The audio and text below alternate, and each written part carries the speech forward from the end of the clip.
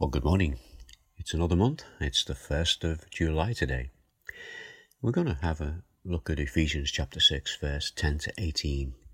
We started yesterday and we're going to continue today, and let me just read these words to you. Finally, be strong in the Lord and in his mighty power. Put on the full armor of God, so that you can take your stand against the devil's schemes. For our struggle is not against flesh and blood, but against the rulers, against the authorities, against the powers of this dark world, and against the spiritual forces of evil in the heavenly realms. Therefore, put on the full armor of God, so that when the day of evil comes, you may be able to stand your ground. And after you have done everything to stand, stand firm then, with the belt of truth buckled around your waist, with the breastplate of righteousness in place, and with your feet fitted with the readiness that comes from the gospel of peace. In addition to all this, take up the shield of faith, with which you can extinguish all the flaming arrows of the evil one. Take the helmet of salvation and the sword of the Spirit, which is the word of God. Let's just pray. Father, we do thank you for your word, and we thank you for the fact that we can gather together in this, what is an unusual way, but you are still here in our midst. And we come to you in our weakness. We might feel bodily weak at the moment with this pandemic. But our Father, we know that spiritually we can be strengthened. And that is not of us, it is of you. Just teach us these few thoughts that we can take with us this day as we look at this passage together. We ask it in your name. Amen. Amen. So Paul is telling us to be strong, and he's reminding us that our strength is not in ourselves, it's in the mighty power of the Lord. Now there are many references to this in our Bibles, but let's just look at one from the Psalms. It's Psalm 18 verse 32, and these are the words of David. This is what he says. It is God who arms me with strength and keeps my way secure. So Paul is writing this letter to the church at Ephesus, and he's writing from a prison cell in Rome, and he's awaiting trial. He's guarded by Roman soldiers. This would be a daily reminder to him of the battle that he was in. He was in God's army, and the foe was the spiritual forces of evil in the heavenly realms. So Paul goes on to say in his letter, and remember, he's weak. He's in prison. He's more than likely chained, and he's guarded by armed Roman guards. And he says to the church, and that is to us as well, put on the full armor of God, reminding us that as Christians, we too are in a battle.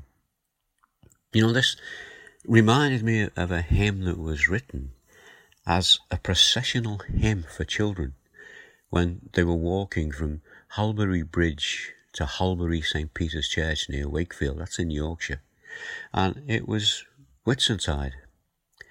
And it was in 1865. Now, the original title for this hymn was this: Hymn for Procession with Cross and Banners. And the hymn was based on the verse in 2 Timothy, and it's chapter 2, verse 3. Join with me in suffering like a good soldier of Christ Jesus. This reminded me, and probably will remind some of you, of the times when we as churches, and particularly us in Croxteth, when we would have our Sunday school witness march, and we would march around the estate accompanied by the Boys Brigade from Bethel. Have you guessed the hymn title yet?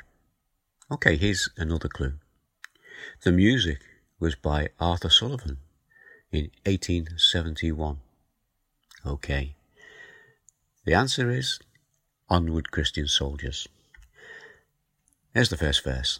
Onward Christian soldiers marching as to war, with the cross of Jesus going on before. Christ, the royal master, leads against the foe. Forward into battle, see his banner go. Back to our text. Notice that we have to put this armour on. It is there for us, but we have to put it on. That means we have a responsibility. This is for you and it's for me. You know, if it's raining outside and I'm about to go out and somebody gives me a coat that would keep me dry, the only way that coat would keep me dry was if I put it on. The coat would be there. It would be what I needed, but the responsibility to put it on is mine. So there's a little reminder for us this morning of our responsibility as we look at this passage in Luke 20 verse 24, when Jesus was challenged by the people as to who we should really serve, whether we should pay or whether they should pay taxes to Caesar. This is the answer he gave. Very simple answer, but it's so deep and it's so relevant to us today. He said to them, "Then give back to Caesar what is Caesar's, and to God what is God's." That's our challenge. Let's just pray again. Father, we thank you again for your word, and we thank you for the challenge that you give us through it. And we thank you that you equip us for the daily battle we have. Yes, we do battle against governments and against people in general who oppose us, but the battle goes deeper. And we need that special armour that you have given us. And we just pray that as we look at this, you will guide us through, that we might remind ourselves of what we have in Christ. We ask these things in the name of Jesus. Amen. So let's also, as we continue today, let's in our prayers remember the work of MAF, Missionary Aviation Fellowship. Troubled times for everybody, but we pray for safety for their pilots and for their families while they're away, and also for those who work for MAF. Pray for Brass Tacks and Tools with a Mission. They are two Christian organisations who supply tools or will send people over to do building work for churches in places that are struggling. And of course, people can't go out there now, so the struggle is even harder. Excuse me. And do pray for those in care homes. They've had a difficult time. And as we come out of the pandemic, pray that we are coming out of this pandemic, let's just continue to pray for them. Let's just have another verse from the hymn before we go. And another bit of information. The hymn was written by Sabine Baring Gould. At the sign of triumph, Satan's host does flee.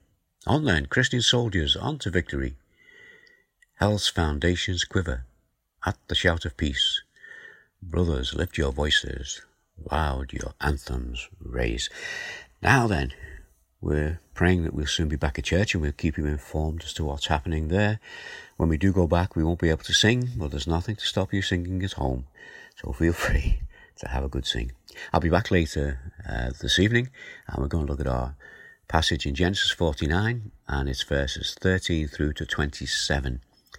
And that's for our Bible study. So I'll see you later. So take care and God bless. Bye now. Bye.